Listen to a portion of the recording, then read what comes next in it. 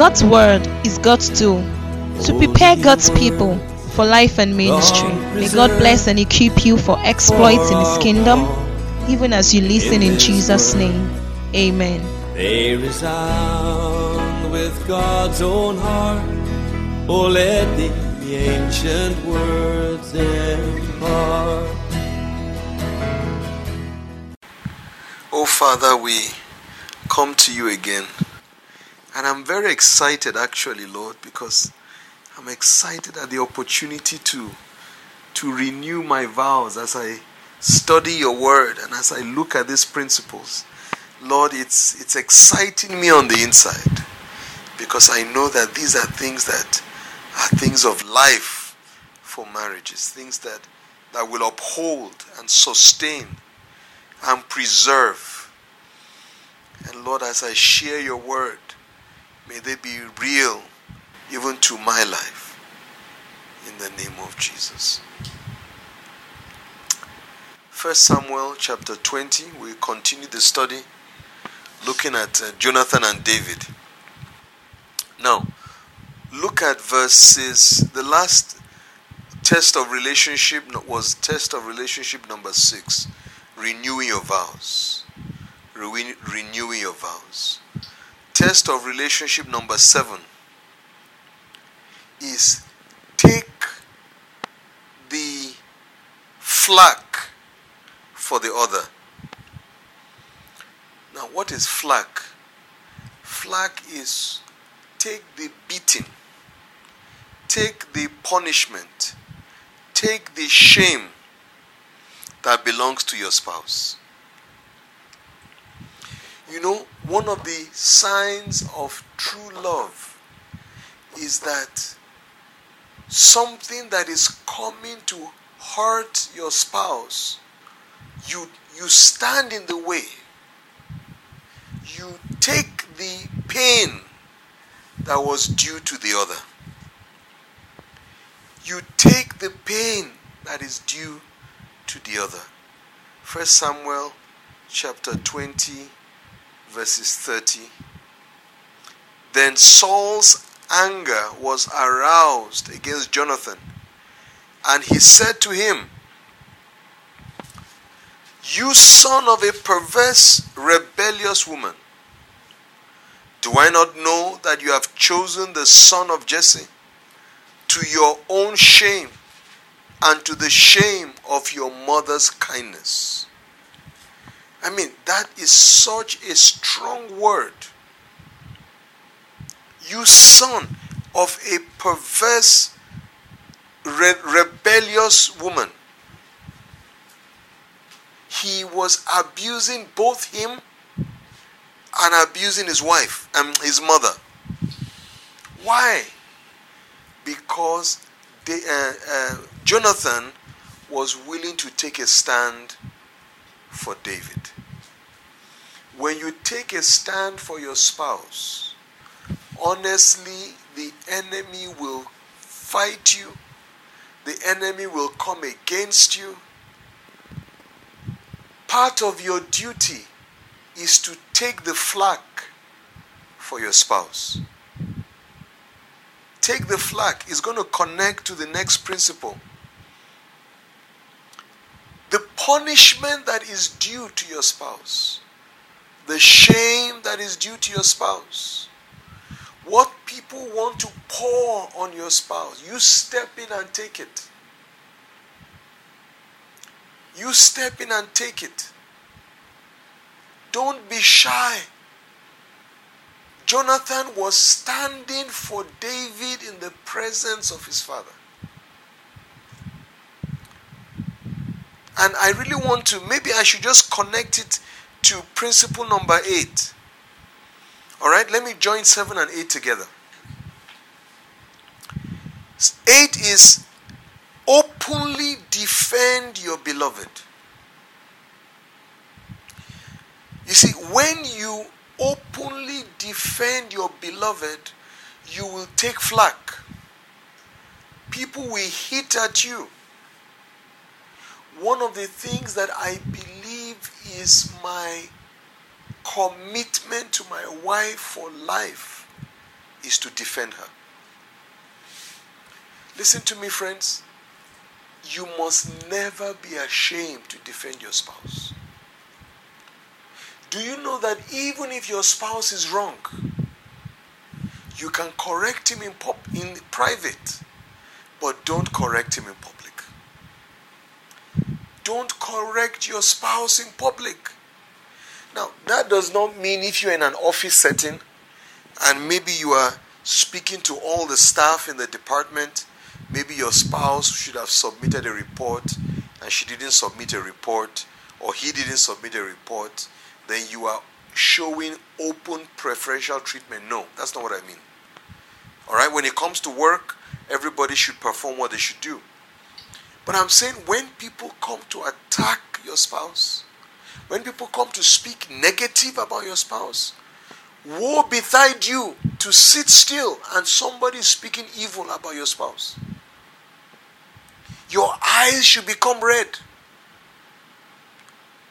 You should begin to vibrate. It is not cool to sit down and somebody is speaking evil. Even my leaders, I will not be silent if they spoke evil of my spouse. Because by the time they know that this man will not accept it, they will stop speaking evil of my spouse in my presence. When people feel that you are a toothless bulldog, you're a snake without a venom, you're a dog who cannot bite, then they can wash down your spouse. Because in this one, she won't say anything. You are there and they are washing down your husband. And you're just there. You know, it takes boldness to stand up and say, "Excuse me, sir. All due respect, I don't find it nice the way you are speaking about my husband." You know, people say, "What is wrong with this woman? Are you not afraid?" No, I'm not afraid. I am ready to get into trouble for my spouse. Test of relationship number 7 and 8 is be willing to take flack. Be willing to be maligned. Be willing to be ashamed or cast down, shamed. Be willing to be smeared, to be laughed at, to be a mocking stock. Be willing to be pulled down for the sake of your spouse. Be willing. Because you are willing to make a defense. Look at verse 30 in the New Living Translation. It says, Saul boiled with rage at Jonathan. "You stupid son of a whore." Can you imagine? The father is speaking to the son. "You stupid son of a whore." Why? Because he defended David. It's not a bad prayer. May people abuse you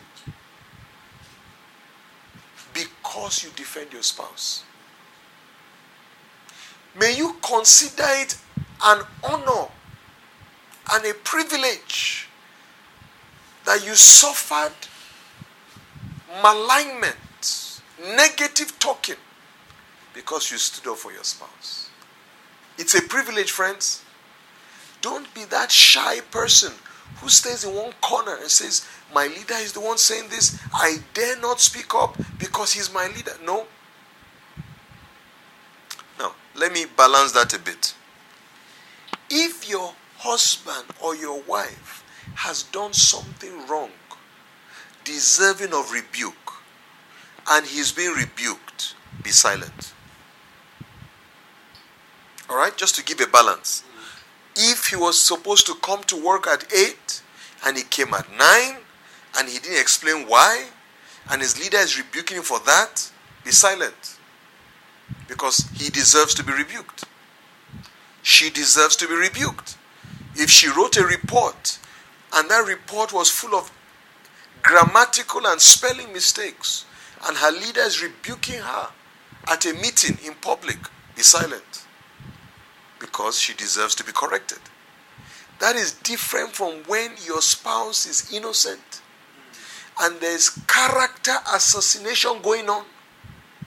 When the person is being torn down, being a mocking stock of for something they did not do, and you know this person is just taking advantage to wash your spouse down, stand up and fight. And take the flag. Do you know that? Oh, and I don't say this with any kind of pride. I say this with a lot of humility in my heart. That my wife knows. She knows that I will fight for her. And my children know. Sometimes they'll say, when daddy come, you will see. You know? They will say it, in school. Say, this principle, if I tell my daddy. Because they know that the father is going to fight for his family. It is the height of weakness to watch your family being torn down, and in the name of spiritual gentility, you keep silent. That is foolishness. The test of your love is you are willing to step into the battle ring and take some punches. Take some punches for your spouse. That is the sign of love. Don't be quiet. Don't be quiet.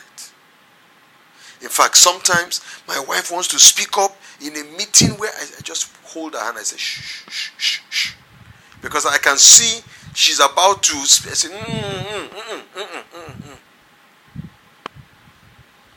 I was somewhere in a meeting and some people were accusing me falsely, saying some horrible things about me. And I just sat there, and as the spears were hitting me, the daggers were hitting me, she was just looking at my face. She was just looking at my face.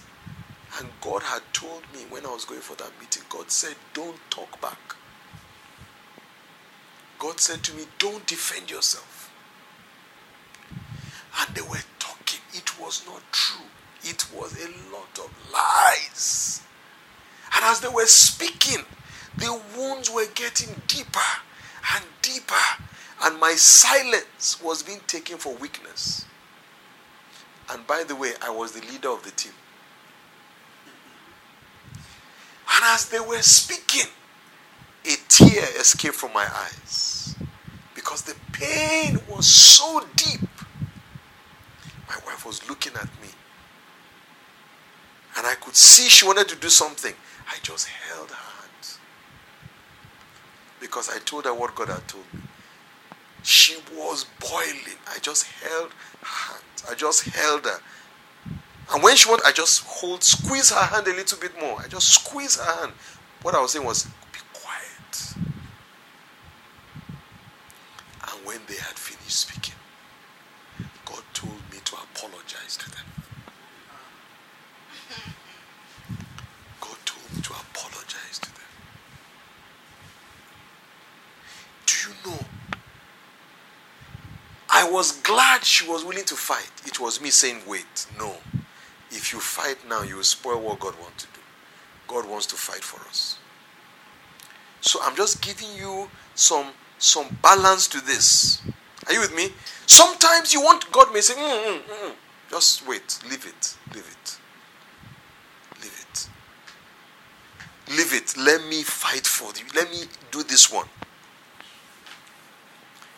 You have to learn to know when God is saying, speak up and defend your spouse. Sometimes God is saying, shh, shh, shh, shh, shh. Your heart is just shh. Your heart is boiling. Shh. Wait, shh. Oh, walking with God is beautiful, but walking with God is painful. You son of a whore. You son of a whore. You shame yourself and you shame your mother, he told him.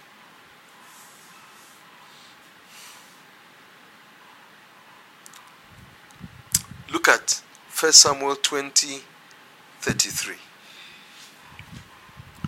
1 Samuel 20:33. Then Saul hurled his spear at Jonathan, intending to kill him. So at last, Jonathan realized that his father was really determined to kill David. Take the flak, which means the spear that was aimed for David was also aimed for him. There's a level of love when you defend your spouse. Just like they would hate your spouse, they will hate you. Can I say something? Never allow anybody love you who hates your husband. Never allow anyone love you who hates your wife. If you accept the love of someone who hates your spouse, then you hate your spouse. You must make it clear that if you hate my husband, you hate my wife, then you hate me. We have become undivided. And don't be ashamed to make people know that. Let people know we are undivided and undividable. What happens to me happens to her, happens to him. We are undividable. Praise the Lord. The spear for David was also the same spear. You know, I'm combining two, right? So if you look at number 8, I said the test of relationship is open defense for your beloved. Look at verse 32. After Saul has said, you whore, you son of a whore, in 32. But why should he be put to death? Jonathan asked his father, what has he done? Jonathan, are you not afraid? You see, this man is boiling over because he sees you are siding with David. Yet you are not afraid to still openly defend him. See, that's when he took his spear. The same spear aimed for David. Since you want to identify with him so much, then you die with him. Oh, true love is when a man is willing to die for his wife. It's not Romeo and Juliet. In reality, if you are not willing to suffer for your spouse, then you are not serious. The arrow that is aimed for your wife. Now, there's a spiritual dimension to that. That's where intercession comes in.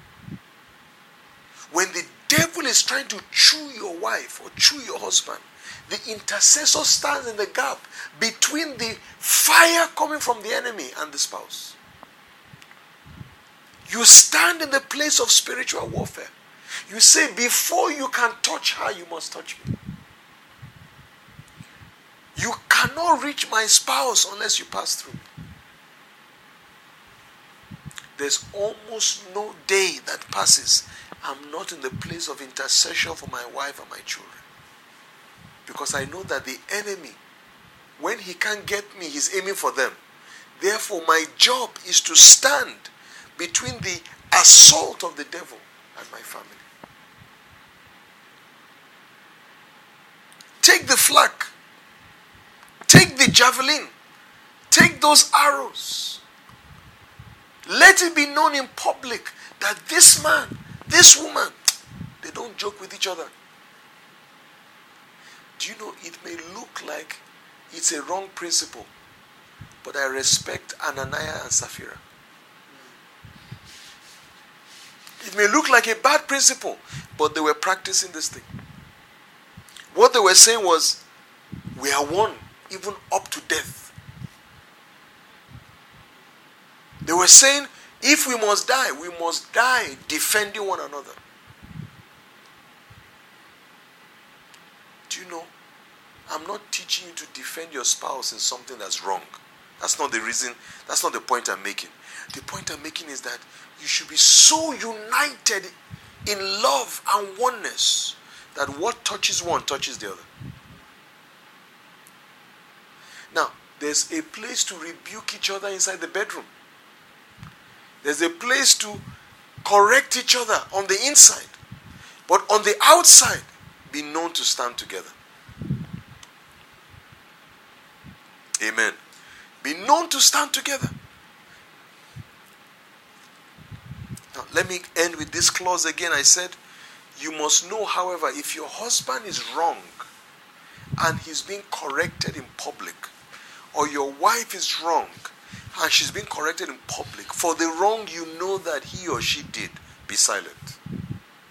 Alright? Be silent, because you want to say that I know he deserves to be rebuked in this situation. But you must discern between that and people who want to tear your spouse down or take advantage of them, because David was innocent. That's why Jonathan was defending him. If David was evil and wrong, Jonathan would not defend. That's why Jonathan said, what has he done? Do you see that? Why should he be put to death? What has he done?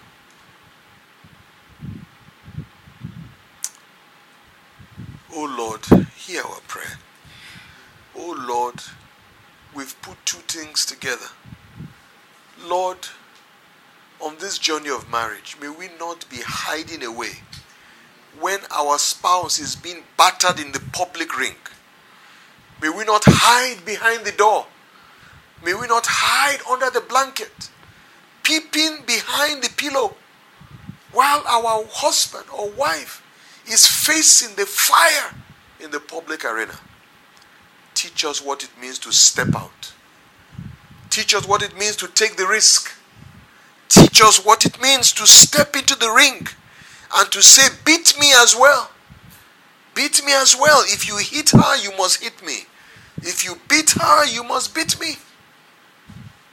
Oh God, give us the heart of fighting. To fight to defend. To fight to support. To fight for the sake of love. For the sake of love. Give us courage to do this. Take away fearfulness, cowardice. Deliver us from cowardice. Thank you for hearing our prayers. In Jesus' name we pray.